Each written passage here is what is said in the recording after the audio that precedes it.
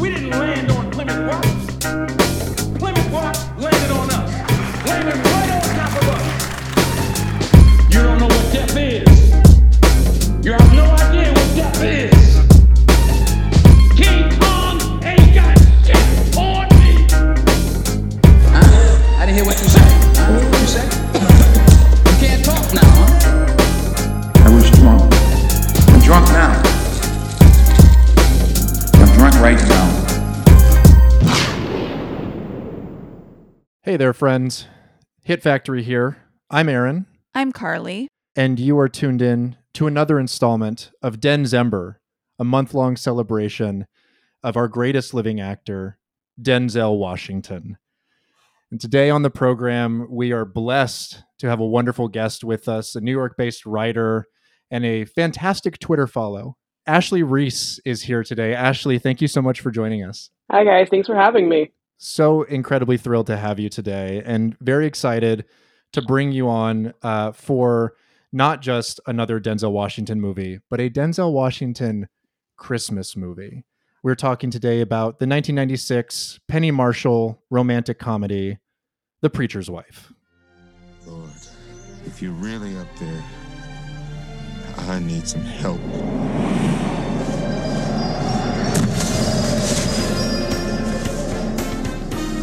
Wow. You okay? No. This is the story of an angel. My name's Dudley. I'm here in answer to your request. My request? To help? A preacher. And his wife.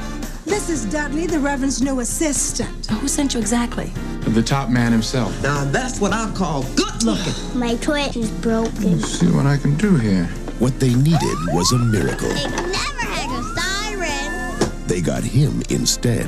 Take your wife out dancing. Can't do it. Not tonight. You go. Henry? Oh, my. From director Penny Marshall. You get out as much as I do. Oh, less, even less. I guess I don't have to ask if you had a nice time. We had fun. Remember what that used to be? Denzel Washington. Now, I've seen the way she looks at you. Really? I mean, really? Whitney Houston. You know you love him. Yeah, he knows it too. That's the problem. So what does the sheep say in this play anyway? It's good to see you laugh again. It's nice to have a reason to. I want you to leave. Check the angel handbook. Wait a minute. Hey, Henry! Goodness. What was that? It wasn't me. The preacher's wife.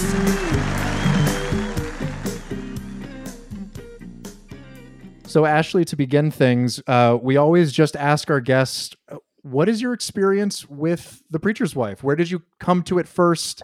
How many times have you seen it? Or was this a first watch for you? So it's funny. I feel like The Preacher's Wife was something that like was always on television stuff, Yep. or things like that. But so I actually watched it for the first time in preparation for this podcast episode.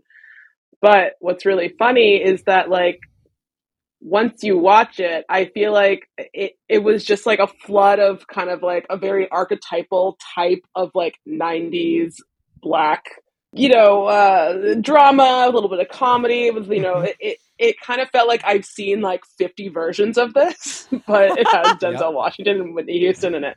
And oh man, this was a really funny watch to watch like in 2023. I'll say that. It totally is. I'm right there with you, Ashley. I obviously knew about this film, and as soon as we started watching it, I recognized all of its beats, but I had never watched it in full until we were getting ready for this recording. Carly is the odd one out for once on the show, having seen this movie probably 100 times. So many times. I mean, you're right. Like it was always on TV. And because it's a Touchstone picture, it was always on the Disney Channel, and like Little White Girls in Suburbia. Like I was watching the Disney Channel all the time. Yep. Wait, this was on Disney Channel? Ashley, it was literally on the Disney Channel like 35% of the year. Oh my God. Maybe it must have been like pre like Lizzie McGuire Disney Channel, Mhm. like when they would still play stuff like Wish Upon a Star and like kind of like the edgier stuff. Okay. Yes. Yeah. Yes. It was like one of those ones that they like pulled out for like seasonal, decor, Mhm. but also because it was like a star vehicle with Whitney Houston and Denzel. Like, I assume they wanted to get a lot of mileage out of it. For sure. So they were Oh, yeah. literally always playing it. And I mean, like, I have every part of this movie memorized just because, like, if it was on, I stopped and watched it. And I also was like deeply in love with Denzel Washington as a child. Like, Of I saw course. Malcolm X way too early because I was just like obsessed with him. Like, a lot of stuff. On Disney Channel also. Yeah, on Disney exactly. Channel also. But like this film, and I also loved Whitney Houston, and I think what drew me to this film every single time is just how badly, as a kid and still maybe as an adult, I don't know, I wanted them to be an in real life couple. Like, I just like really wanted them to be together. Their chemistry is like off the charts in this movie. Oh yeah. And I found myself coming back to it and just like just loving watching them. I mean, the chemistry between them was so strong that it got to a point in watching this where I'm like, who does the movie want us to root for? Exactly. Yeah. Literally. Oh yeah. Who do they want Whitney Houston to be with? Because it doesn't feel like The Preacher. I mean, there's a dilemma there for sure. Like, I was talking to a friend about this, and we were talking about the movie, and he was like, I don't think I've ever seen it. I'm like, it's very weird. It's like, it's almost like about a preacher who engages in some like very mild emotional cuck play with like the most beautiful man in the world, and then kind of catches feelings and gets a little nervous about it. Like, yeah, no, and real I don't know. It's just like, who are you supposed to be rooting for here? Because Courtney B. Vance obviously is like a very kind-hearted, good man, but you've got Denzel there. Like, he doesn't have time for his wife, and then it's just like, even when he's character is like, at least he has like time for me or whatever. At some point, I'm just like, oh no, yes! Like, this is like, I don't know. I was like, what is this movie actually trying to say? Because it's so archetypal, you know which direction it's going. You know what it's actually trying to say. It's not trying to do anything controversial. It's not going to be like, we love thruples, but like, it was also kind of like, what a watch. I mean, the casting of Denzel in that like third piece of the love triangle, like as an angel, but also as like a pseudo love interest, like metatextually, Denzel being there as an audience, you're invested in him being the one that like is who she ends up with. Like, even if it's like not in your control, like you just want that because it's Denzel Washington and because of their palpable chemistry. But it's interesting too having Courtney in the role that he's in, because I feel like this was a departure from some of the roles that made him more popular with white audiences, like Hunt for Red October. Mm-hmm. Yep.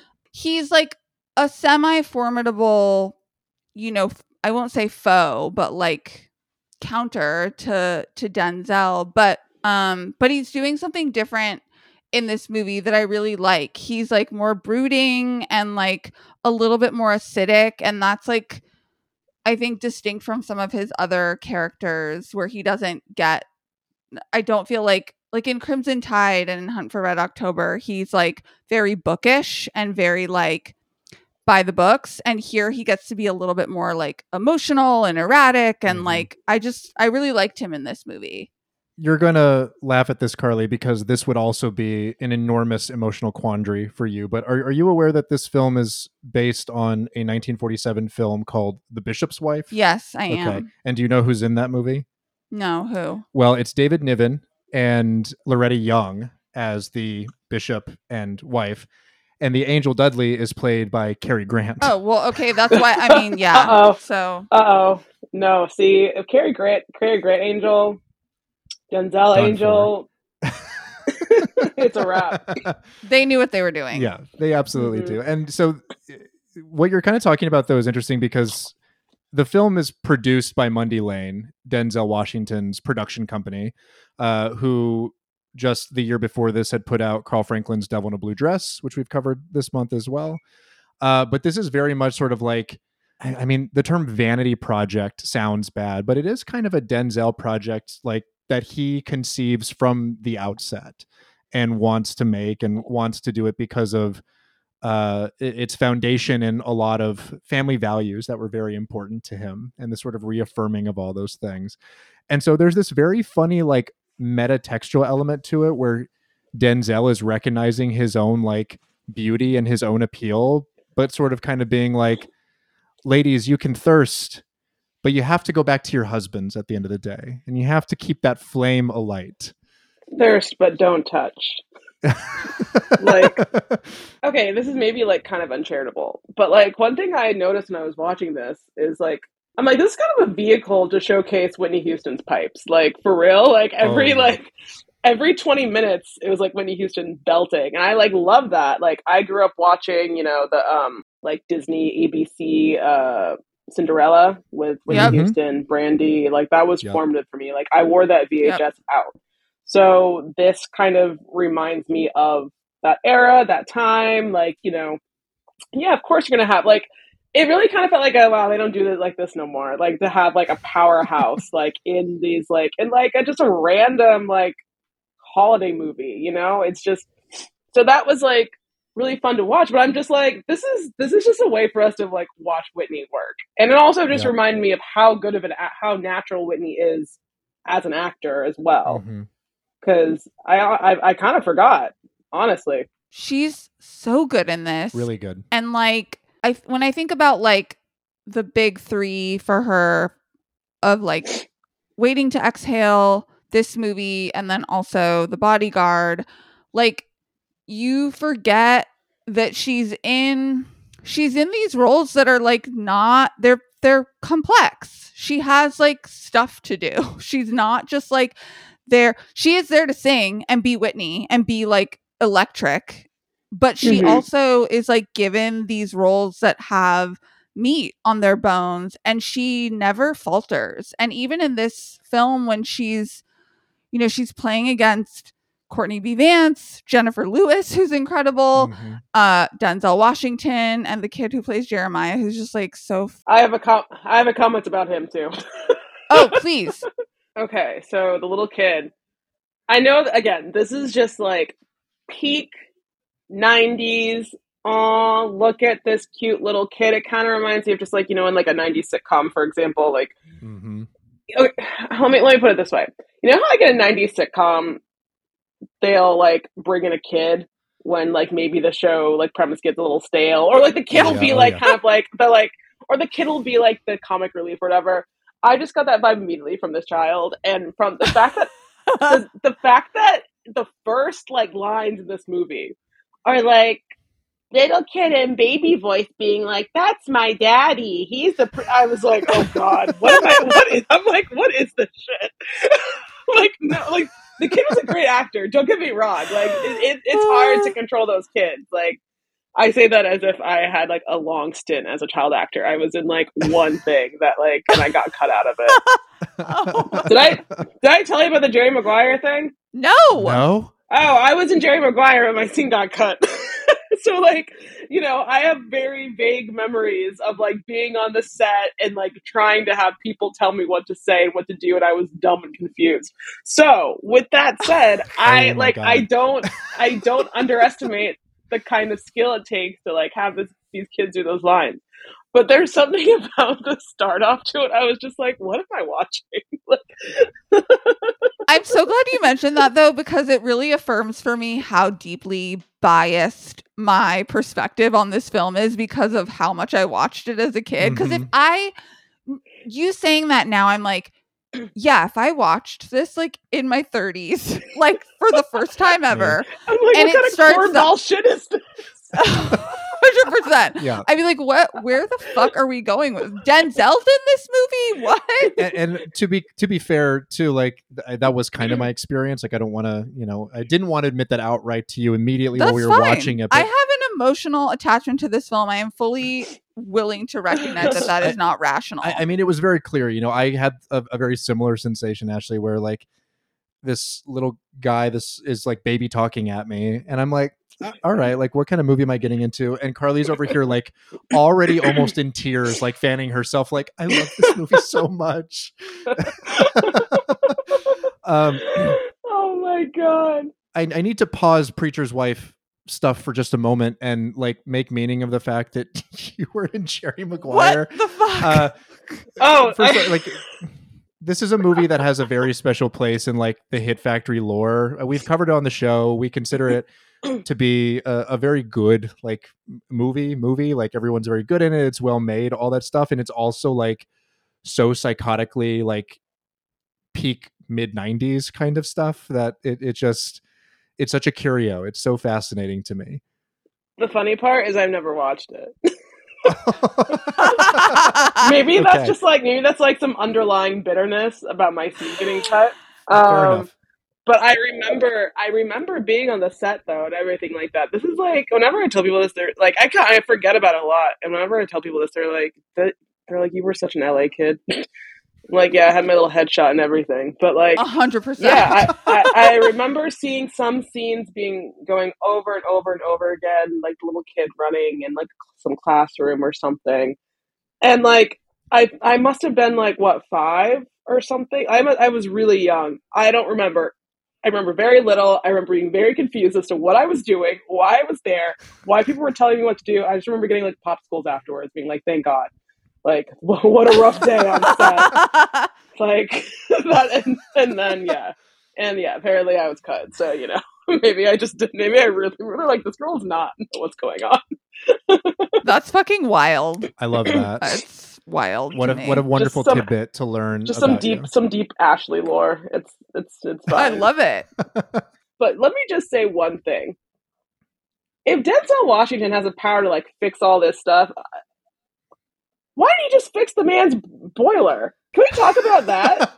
Yes. Like, yes. Sorry, okay. That was one of my. Okay, sorry. I don't want to go on a tangent, but I'm like, Courtney Vance needs his boiler fixed. The church is like has no heat. Why not just fix it? Fix the boiler.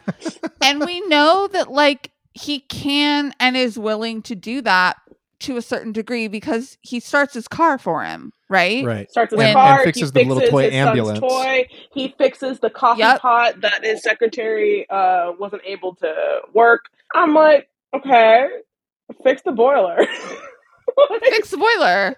Like, why are you making this man like go like hands out to Gregory Hines and be like, give me a boiler and I'll sell my soul? Right. Like, I actually like, believe it or not, as a kid, that was something I wondered, where I was like, Denzel Washington is here. Like, why is he not like helping more?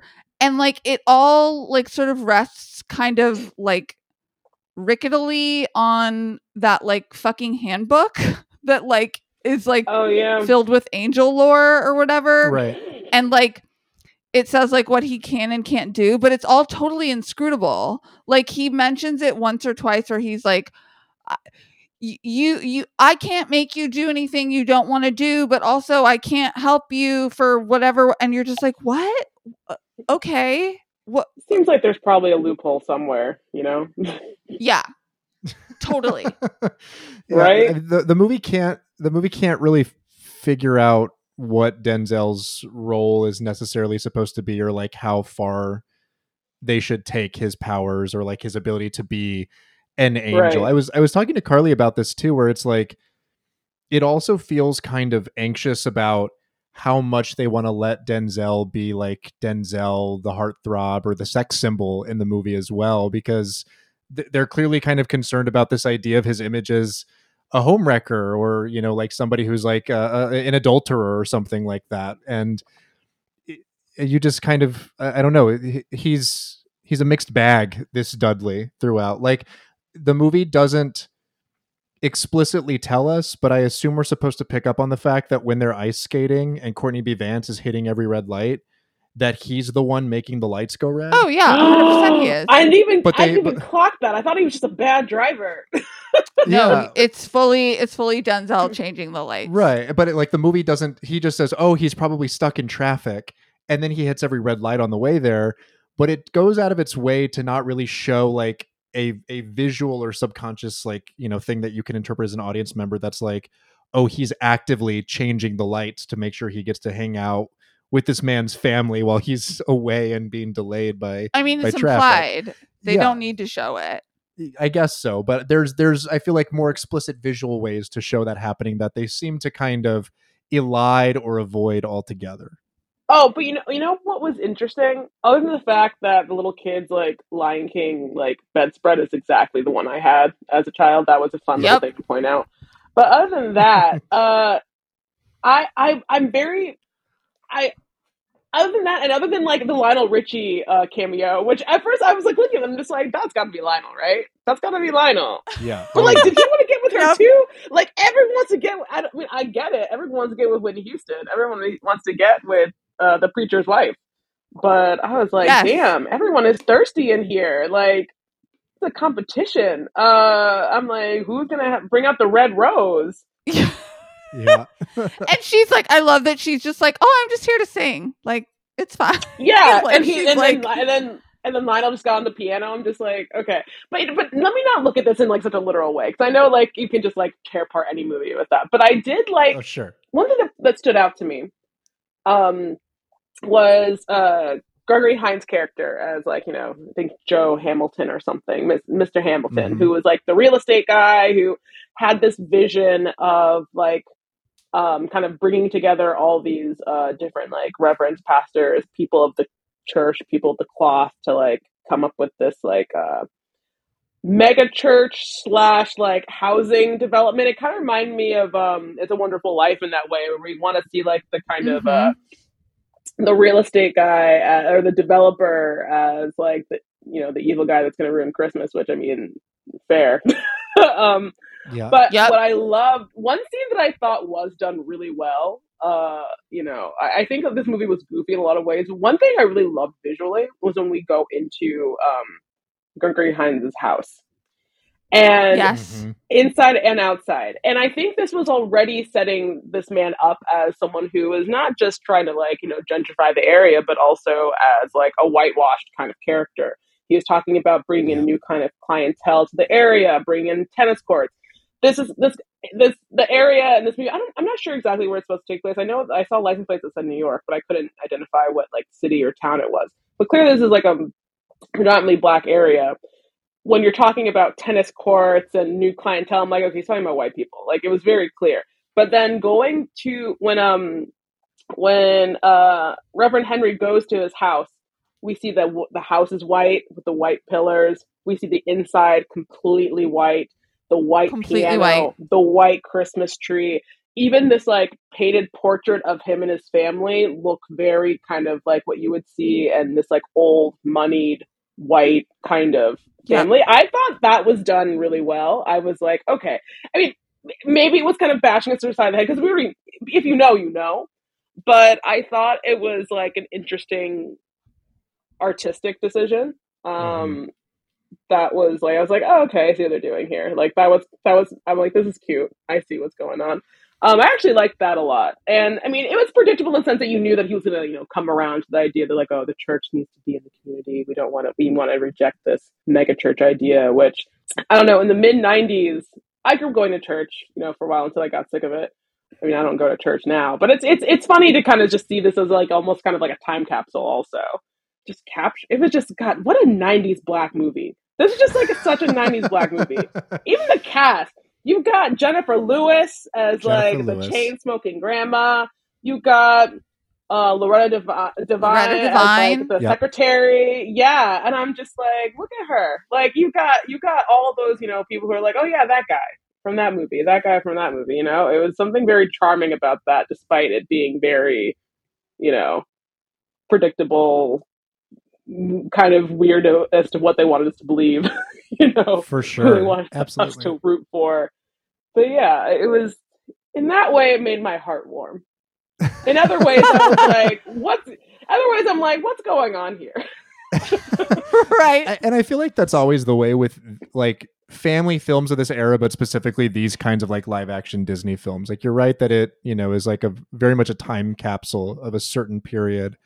And I was kind of trying to, like articulate this to Carly off mic earlier today, where for whatever reason, these kinds of like family pictures that Disney was doing seem to like always kind of like be in the sandbox of like the big issues culturally at the time, but without ever really saying anything about them. Like they kind of treat them as sort of like de facto problems of society that we can navigate or figure out through like kind of like the goodness of our heart and like winning people over and all of that. Oh yeah, like that was like a really cute way of them to talk about like, I don't know, like a really like prejudicial like child welfare system. Yes. Or the fact the justice that, like, system, crime where like the wrong kid was wrongly identified as a witness as like someone who like committed a crime.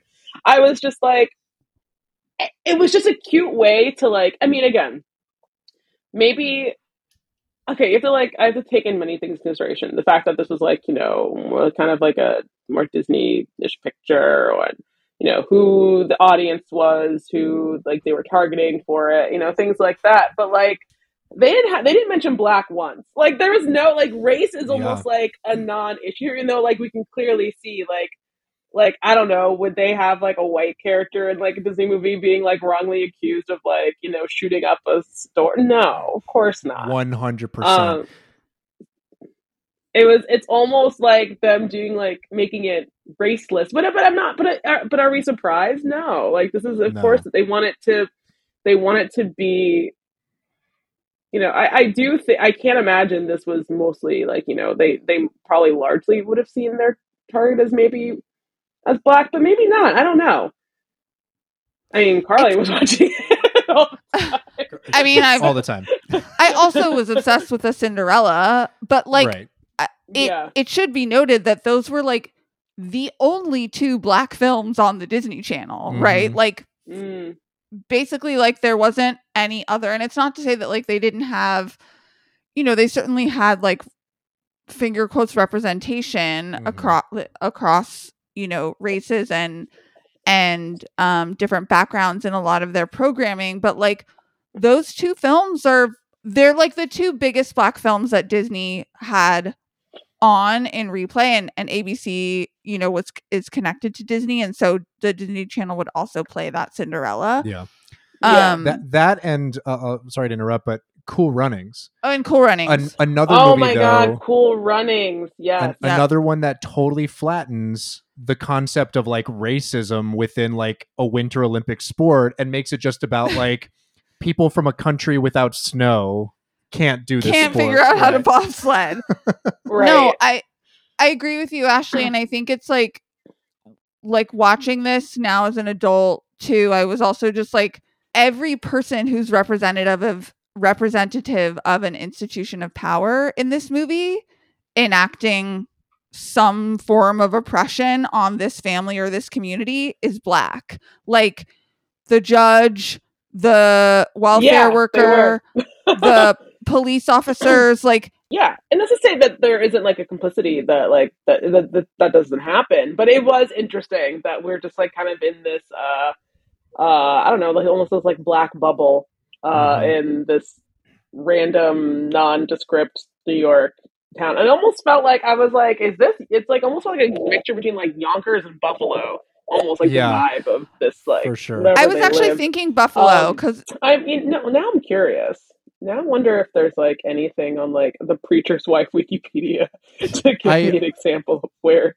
I know that they shot some of it in New York, but the church and some of the neighborhoods around it are actually in Newark, in New Jersey. So it does a little bit of both. So it's like, it is kind of like enmeshing a ton of just like that area around New York City and outside of it, like making that this sort of like provincial New York area. But to the point of like systemic power and everybody in this being a black actor, part of that is Denzel and his production company having a hand in this, and him, of course, at the time and especially in the 90s, really emphasizing representation and also getting work for like black performers and black crew members, like as many people as they could have on their sets, because they wanted their productions to be able to, empower this community, broadly speaking. But it does a thing that I feel like a lot of Denzel's performances do in the era too, that we've talked about, which is like it kind of flattens a lot of perceptions of race and who holds institutional power in the 90s. That like, when all the cops and all the judges and all the social workers and people for CPS are all black people, it kind of diminishes some of the idea of, racism in those institutions, of white supremacy, of all of these textures that actually exist largely in all of those different centers of power. I mean, agreed. That was something that I was like, interesting. Yeah. But, I also understand that wasn't like, the main thing you wanted to get across or whatever. This was, maybe also just a way to get a lot of black people employed with this movie. So that way I'm just like, okay, slay. It is interesting, though, that they never name like blackness, and that it's only ever sort of like signaled at, where like there are a couple lines when like Jennifer Lewis's character says like, well, yeah, like, we have to work harder for everything. Like a couple times where like they sort of gesture at it, right? But the fact that it is not ever named, I think, is interesting, especially when that like Denzel's production company is behind a lot of the casting and the sort of like architecture of the film. And in some way, it's kind of like, on the one hand, it's kind of like, should they need to, or do they even need to? Because it's like, if you know. And most of us should know, So that was a lot of no's in a row. Sorry. But I do think there's something to be said about not having it be like, well, we're black, we have to work really hard. But there was something that I felt was still like, I don't know. I wonder if there was like a kind of in between where they weren't like bashing our heads, bashing across, our heads with like the obvious, but also it wasn't like this kind of, almost like humorously like raceless utopia. I guess the only like non-black people that I remember was the guy accusing the kid of like shooting up his store. Right. I was like, okay. True. Like, right. Him and that like insane production lady at the end of the film. One of my notes was like, one of my notes is literally, who is this random white lady? Like, I was like, where'd she come from? Then I'm like, oh, okay, she's part of the production. She's part of like the bad people. She's part of the bad people, which is why she's insane. But like literally when she's on screen, I'm like, I hate you. Why are you here? You're freaking out. She has one really good line at the end when they like end up using like the doll that wets itself for the baby Jesus. And so the girl who plays Mary like is like runs off stage, and she's like yelling at Whitney Houston backstage and is like, we lost the Virgin Mary, and people are going to find out soon that that's not in the Bible. And I was like, okay, I get it. They're making you like, yeah.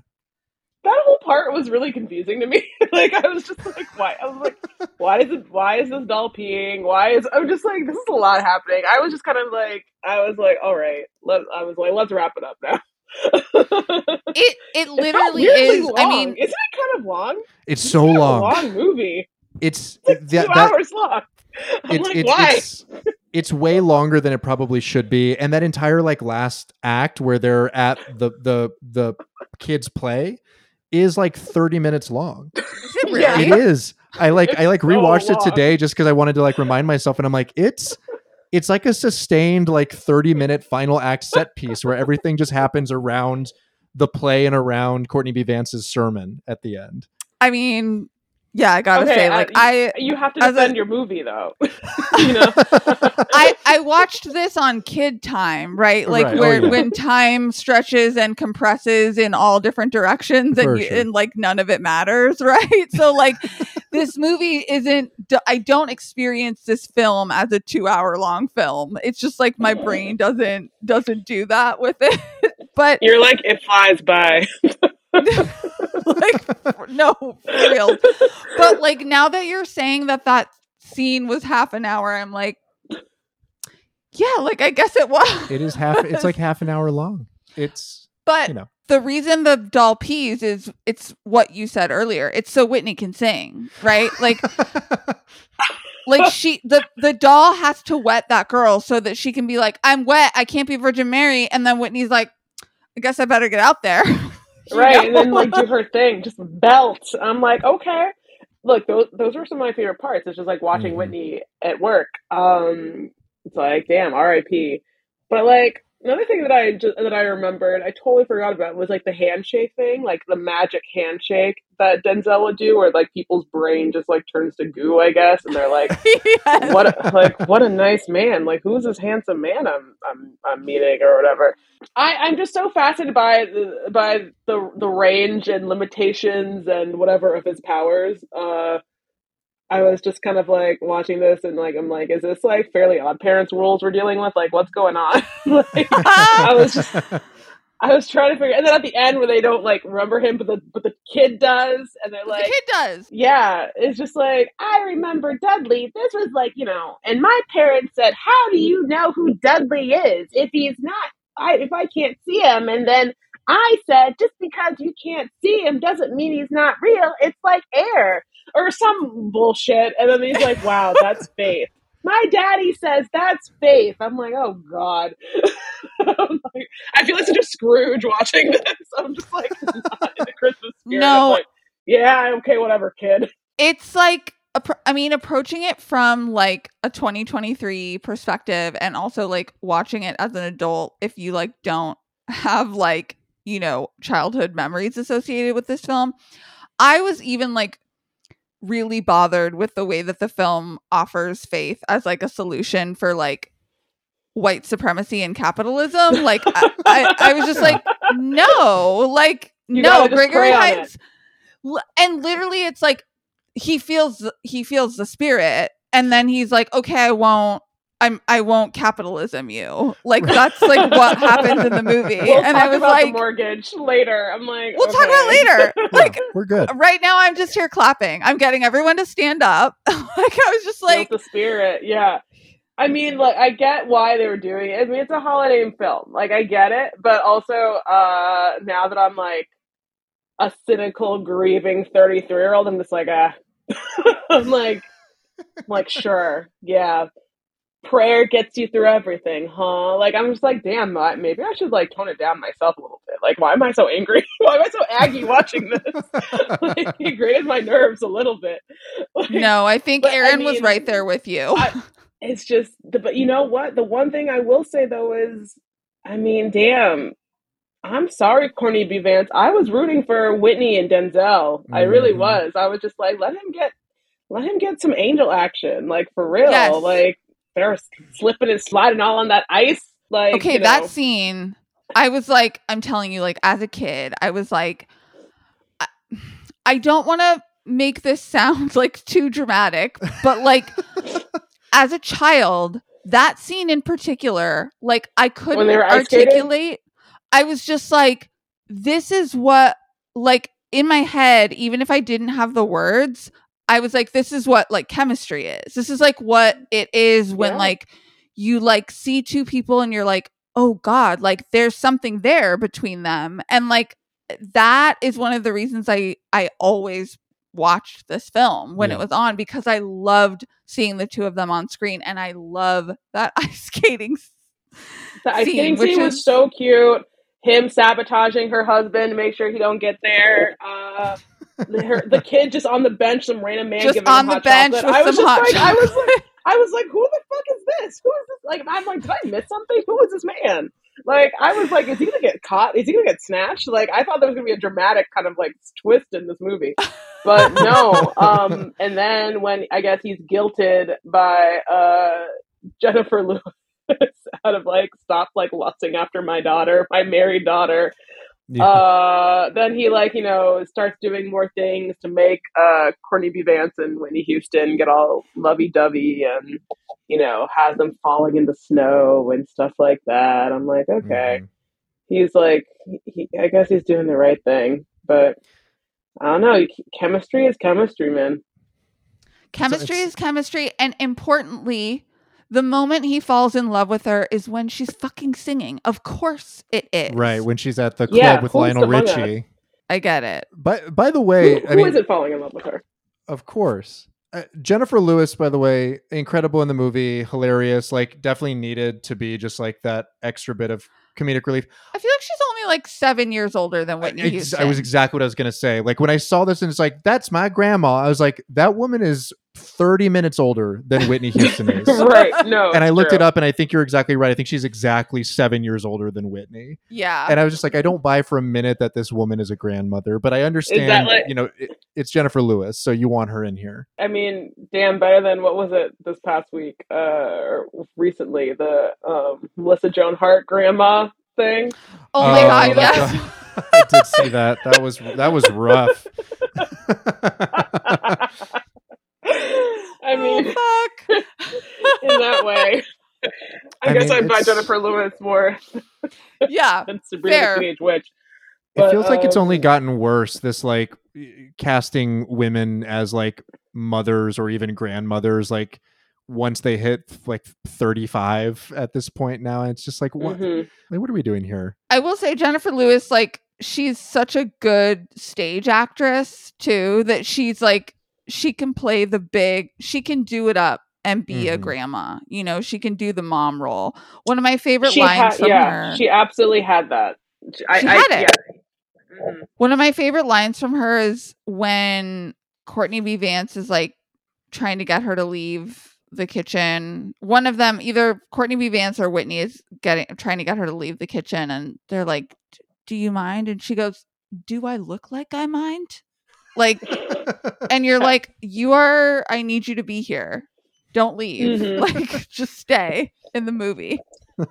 She was honestly one of my favorite parts. Like, I actually looked forward to seeing her on the screen because she added this like she's added something different. She added this kind of like wit, this kind of she reminded me so much of like people in my own family. Like, she reminded me of like, you know, my aunties always say something out the side of their mouth, you know, like she had that element to her that felt very real, didn't feel like, you know, contrived. Felt very like, again, just like these moments where I'm just like, I'm watching like a black ass movie right now. And I think that was needed in that way. But yeah, so for me, since this is my first time seeing this, my experience with Denzel, for the most part, is largely like very dramatic roles. So seeing him doing this was really different for me. I'm just like, there are scenes where he's just like dancing in the background, like all white teeth, just like smiling. And I'm just like, damn. Literally the last Denzel movie I watched was probably Training Day. So I'm just like this is crazy. Very different. You know? Denzel's voice reaches a register in this movie that I had never heard before from him, like a shrill, like kind of like high pitch, because he's trying to be goofy and kind of like animated, and I mean, he goes big often, but he never goes like that direction, like comically silly. And I don't know, I had never seen anything like it either, Ashley. I was like, I can't think of another role where he's being quite this goofy. I think I only seen it in like his interviews or something, you know, when kind of like that one interview where he's like, I'm living here with something.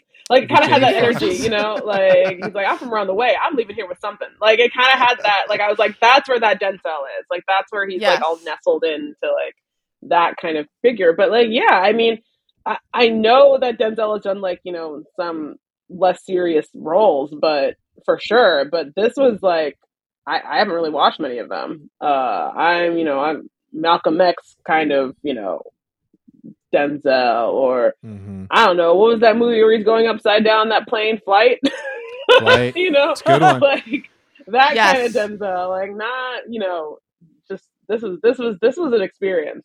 I'll say it that way. I didn't dislike it. I thought he does have some good comedic timing, and he's very charming. I think he did more of those in his earlier roles.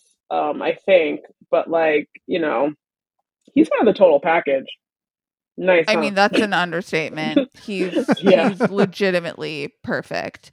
But like, you're right, and I'm glad you're bringing this up, because I was thinking about this movie in like the context of like the arc of his career and kind of like where it falls. And in the beginning of his career, in the late 80s, early 90s, he's in shit like Glory and like Malcolm X, and he's doing this more he's doing these more dramatic roles, but he's also like, he's playing characters. We talked about this with Philadelphia, that are like these really pristine examples of like the meritocracy, where it's like, no, racism doesn't exist. You can just like work hard and like be a lawyer. And like, look, Denzel's doing it. And then like in the back half of his career, he's like doing American Gangster. He's doing Training Day. He's like complicating that. And he's like actually getting into stuff that's more like like Flight, like you said, like where he's like a drunk. Like he's doing, he'd established himself enough as an actor and like a true movie star that he could start to like take on these roles where he didn't have to be as like shiny in his image. But this film is still pretty distinct in his entire canon. It's like really the only like rom-com that he's in, like The Mighty Quinn, like a real family film, like other than like Remember the Titans. Oh yeah, that's right. I forgot about that one.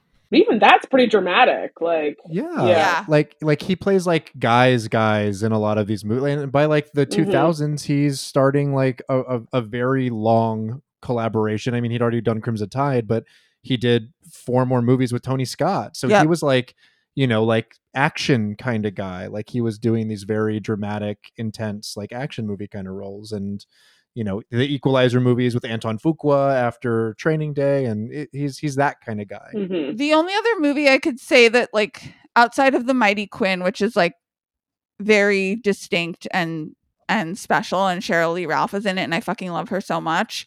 The only other movie I can think of is Much Ado About Nothing, where he's kind of more playful. He's doing Shakespeare and he's like, his character is a little bit serious, but he has the opportunity in that film to be kind of like debonair and like have some fun with it. But like it is so like the dancing scene at Lionel Richie's club when he's like dancing like a total magoo. I was like, I love this. Like, when do you get to see him do it? It killed me. So good. Like, if you need to like, I know that you were doing this, but everyone who watches this needs to just like watch Denzel the entire time during that scene. It was so fun. Like I started filming it because I'm like, this is so goofy. Like he was just like, you know, he looked like that meme of him where like it's just like his teeth like like, you know, grinning. It's like him. It's like that face, but just dancing and gyrating. I'm like, this is so goofy. Like, what? Where did this come from? Where is this Denzel? And then I feel like maybe that's kind of more of the real Denzel than like some of the dramatic roles we see. This kind of more laid back, kind of goofier kind of guy. I don't know. Yeah, and the fact that like it's his production company, right? Like he has. It's funny that this is the role he wanted to play, and he was like, "Yeah, and I'm gonna do this scene where I'm dancing like." You know, I'm doing like the fucking electric slide or whatever. Like, and Whitney's reactions are just she's perfect in that scene too, where she's just like, "Oh, okay, yeah, okay, oh, okay." Her, just like she was so good. Like everyone was good in this movie. Like, don't get me wrong. Denzel was good. Courtney B. Vance was good. Jennifer Lewis was good. Whitney Houston was good. But this like really rekindled my like kind of love for Whitney Houston.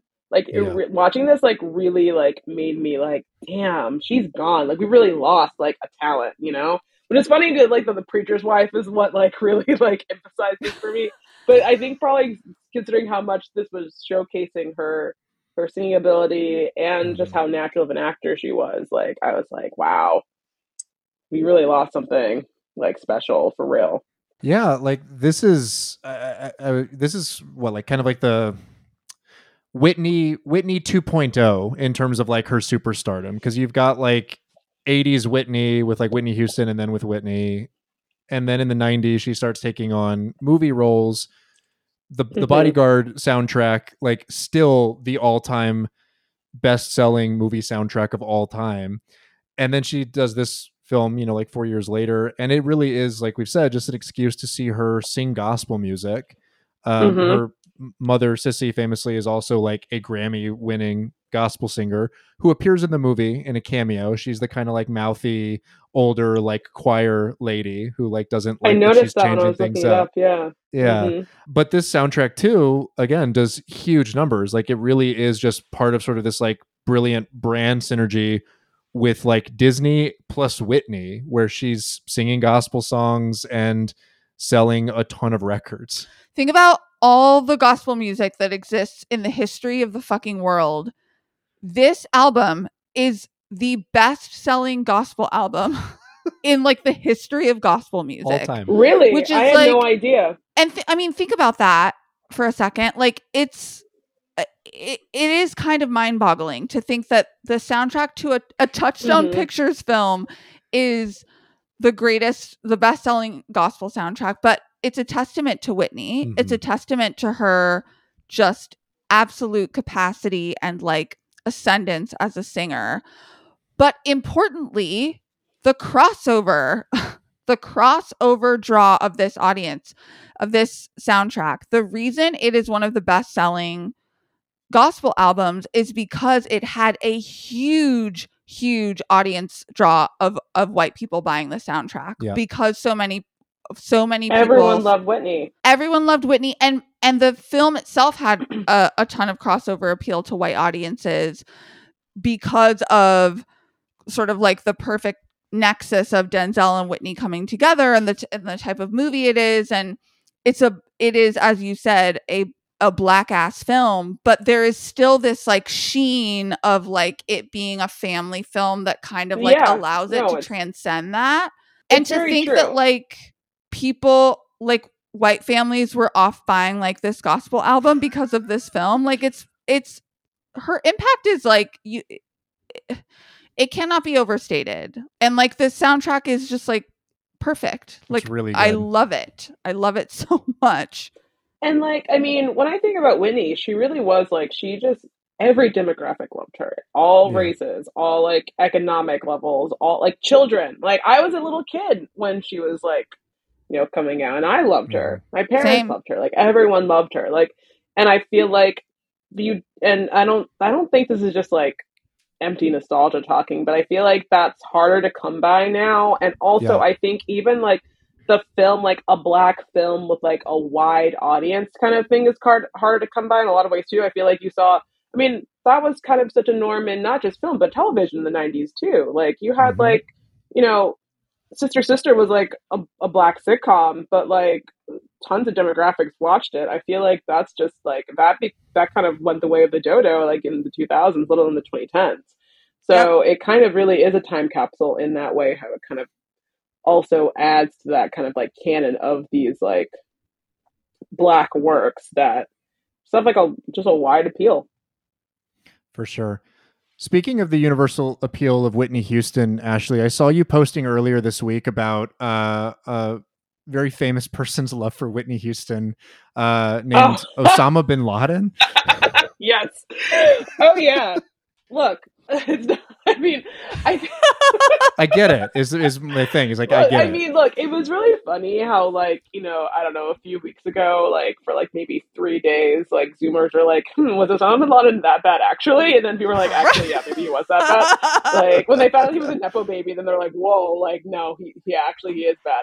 But no, the one thing that he did have taste when it came to Whitney Houston though, like slay, like That's right. Talk about every demographic loving him, like literally, absolutely, terrorists, and it's like actual terrorists listening like, to. Everyone loved Whitney Houston. Everybody, and like just tears running down it. He like did Osama watch The Preacher's Wife? He might have. I guarantee you he did. He probably owned the soundtrack. Yeah, he 100% had. Are you kidding me? No, that was the first. When I saw that tweet of yours, I was like, I wanted so bad to. So I was just gonna QT it and say like, we know he had The Preacher's Wife soundtrack. Like we know he was one of those like 80 million people that bought it. As somebody who also, yeah, right, literally. You know what? He's a real torchbearer, if you will, for a demographic of people who hate America but love Whitney Houston. I think that there's a lot of us on the internet these days. So fair. Like that one tweet, that iconic tweet. He'd have been hooping. Maybe he'd have some competition with Bobby. You know, and maybe I don't know. He was not thinking about the long. He was not thinking about the long game. He really wasn't. That's for sure. He could have absolutely, if he had played his cards right, ended up meeting money. Whitney. Like he could have been like, they could have been a power couple. Nope. Yeah, he squandered it. Yeah, I know. He had to be doing goofy shit instead. Unfortunately, that's as much Osama revisionism as we're going to do on our show. That's today. fine. We'll leave the rest of the Zoomers. I think we can leave that. Like saying Whitney is the great uniting force is like not controversial. I mean, that's so true. You know, move over Denzel. Whitney is the real great equalizer here. Yes, she is. That was a good one. She literally is. So I have one other really good one too that I didn't get to use, where I was going to say, you know, when you're looking at Denzel in this movie and all his outfits, they should have called it 50 Shades of Grey. No, but punch. I mean, look, the suit. I mean, that was a gray ass suit. Suit. That should have been someone's first. Like, and it was like, who's this guy with like looking like a 1960s like civil rights like preacher? Like, I'm like, it was 1995. Like, head to toe, dove gray with like a hat, one of those like old hats. Yeah, it's like Hush Puppies, like the whole 9 yards. Yeah, no, he needed a hat, and then it'd have been like, no, for real. And then be like, who the fuck is this guy? Like, where did he come from? I like also how everyone's like accepted that this guy. He's like, yeah, you know, I'm here to help. You know, I'm just like, okay. Who like Loretta Devine's character was but that when she was worried about her job was getting taken, I was like, no, that's literally what I was thinking about. Like when she was worried that her job was getting taken from her, that was actually pretty funny. I was dying. Like I was like, that is the correct response. Like this man comes in and is like, I'm here to help, and she's like, what? I have babies. Like, like it is almost Christmas. Like you got to be fucking kidding me. Like, no, sir. But yeah, God, I'm really glad I watched this movie though. It was very appropriate for the holiday season, even if I'm like, you know, a bit of a Scrooge these days. It was very fun to watch. It was fun to watch just like something different from Denzel ultimately. Because again, I just see him in serious roles, and him just being like a goofy little angel trying to mac on someone's wife and then unmac on her was like really something, you know?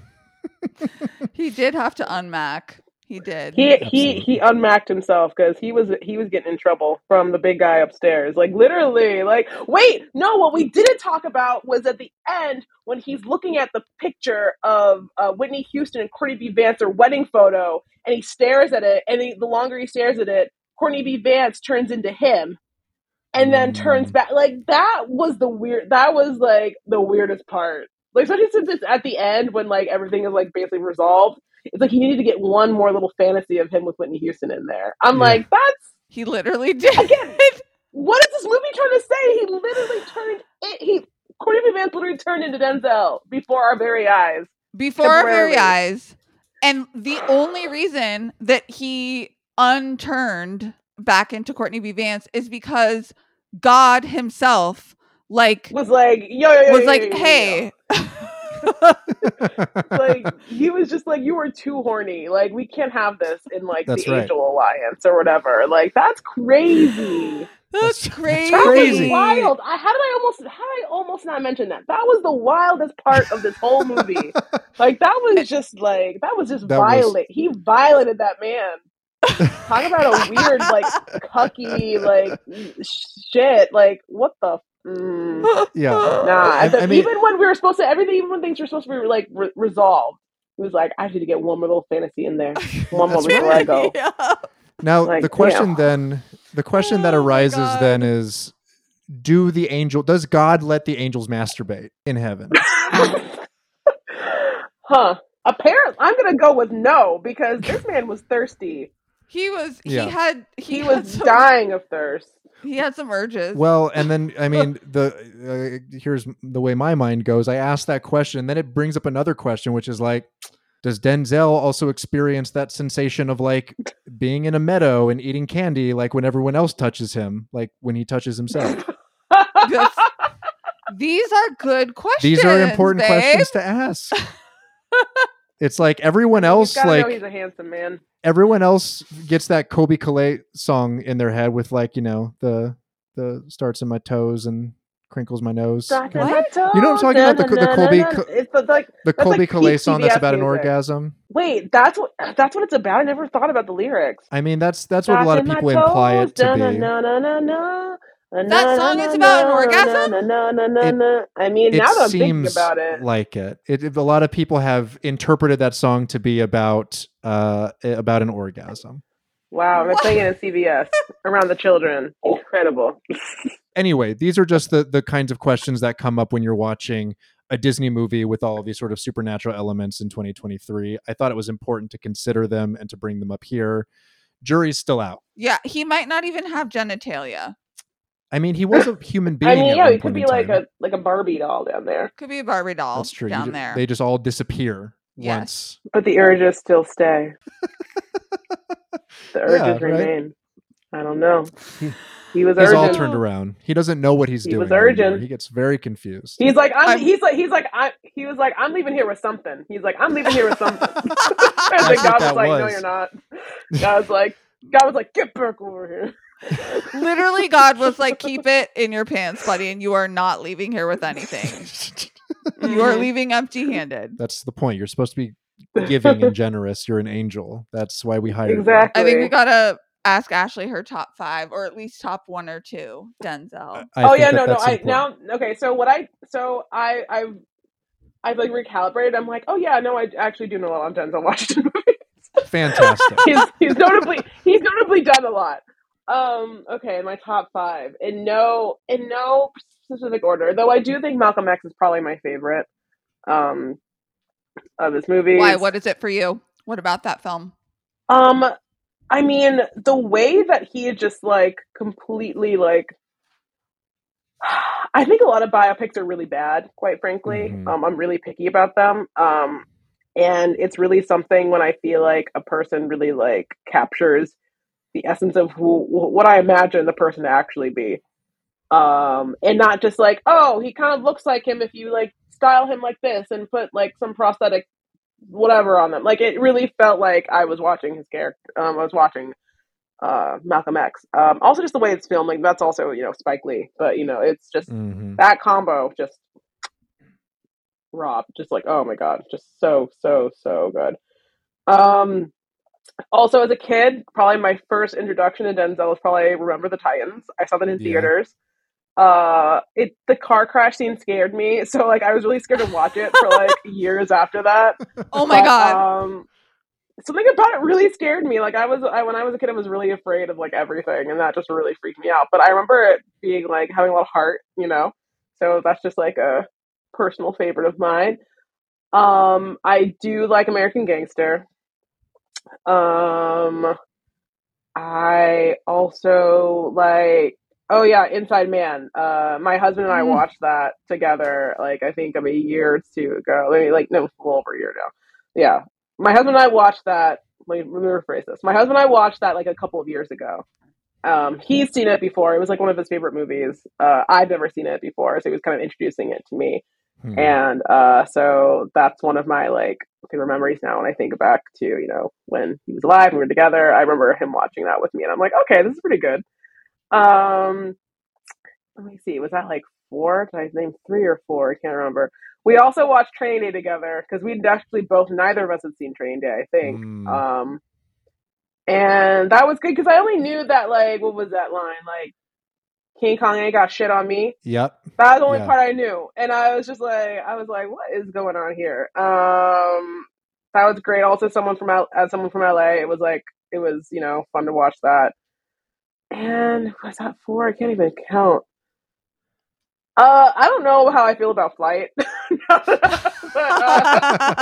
We're pro Flight on the podcast. We like that movie. I'm uncertain how I feel about Flight. Fair. But yeah, I'm trying to think of what else. What's like another one that I really, really like. I don't know. I have a list of Denzel movies I still need to see. I still need to see Fences. I've only seen clips of it. I've seen to see the Macbeth movie. I have some work to do. I mean, I want to his see the Manchurian catalog Candidate is too. I haven't huge. seen it. Yeah, I know. And just John Q, like Yep. all these classics that I think I remember seeing The Pelican Brief. Mm-hmm. I think I remember seeing that. I think that That's was a fun one. In a bit just so 90s. Incredibly Again, 90s. Deeply 90s. We didn't mention every this. single way. Every single way possible. We didn't mention this, but there was an interview that was pulled from the internet that I can't find now, that was with some small publication that was attributed on Wikipedia, that claims that Denzel said that very briefly before they had decided that Whitney was going to play Julia in the movie, that Denzel briefly considered having Julia Roberts be the preacher's wife in this movie before it was a Whitney vehicle. Like it was going to be like him and Julia Roberts teaming back up. And I was like, I cannot imagine that. And who was going to be the husband? Courtney B. Vance? Like, I'm just right. That would not have happened. That would be right? a whole other kind of politics going on there. That would be interesting. Huh. That's wild. Yeah. I think Whitney was the right choice. I love. Yes. Look, I love Julia Roberts, but no, Whitney was the right choice. Absolutely. Is Julia Roberts going to sit there and sing "I Love the Lord"? No, she's not. No, she's not. She's not going to sell the best-selling gospel album of all time. No, she is not gonna. I mean, she's not going to just warm the heart of Osama bin Laden. I mean, I don't know. Maybe he liked her too, but for the purposes of this exercise, we're gonna assume that he didn't do it for her, like Whitney did. Like maybe he watched Ocean's 11 once. Yeah, was mildly enthralled by her. He loved Pretty Woman. He's like, Pretty Woman. That's a pretty good list, I gotta say. Very good list. And Inside Man is one of my favorite Denzel movies. Great one. I love to hear that Rob loved it and that you guys watched it together. It's a really, really good one. A great New York movie too. Like yes, it really It's a great one. Yeah, and it's got your boy Clive in it as well, Carly. Yeah, my two guys, Denzel and Clive Owen. Your boys, guys, the boys. Well, that's a fantastic list. And we still have one more of these to go, Carly, before you and I reveal our top 5. I don't know if I can Denzel do that, performances. but Well, we're gonna have to think about it a little prepare. bit. Yeah. Until then, I will just say, Ashley, Reese, thank you so very much for spending time with us today and hanging out with us. It's been such a pleasure. This was so fun. Thank you for having me. So pleased that we got to talk to you about this film and that you hadn't actually really seen it.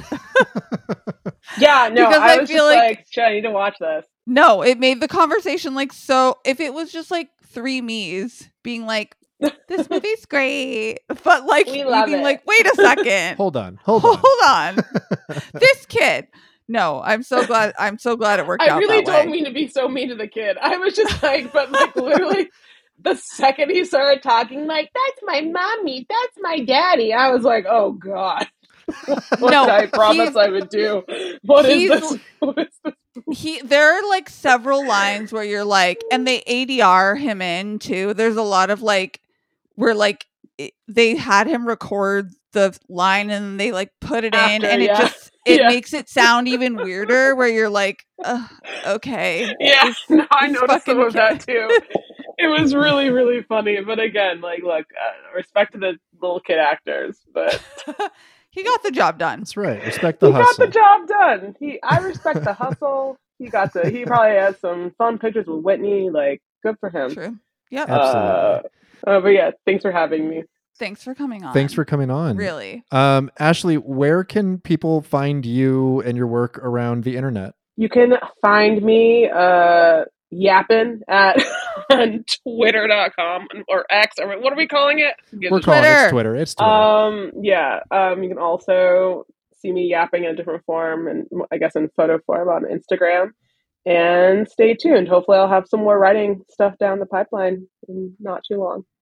From our end of things, you can follow along with the show at Hit Factory Pod. We also have a Patreon where you can get the full Hit Factory experience for just $5 per month. Patreon.com/HitFactoryPod.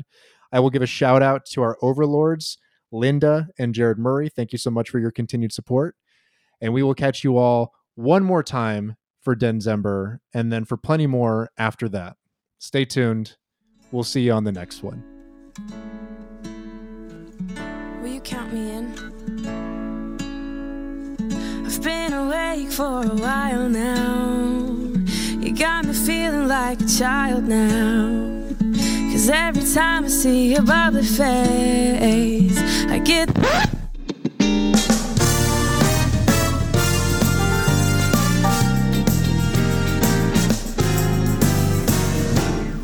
Where do I go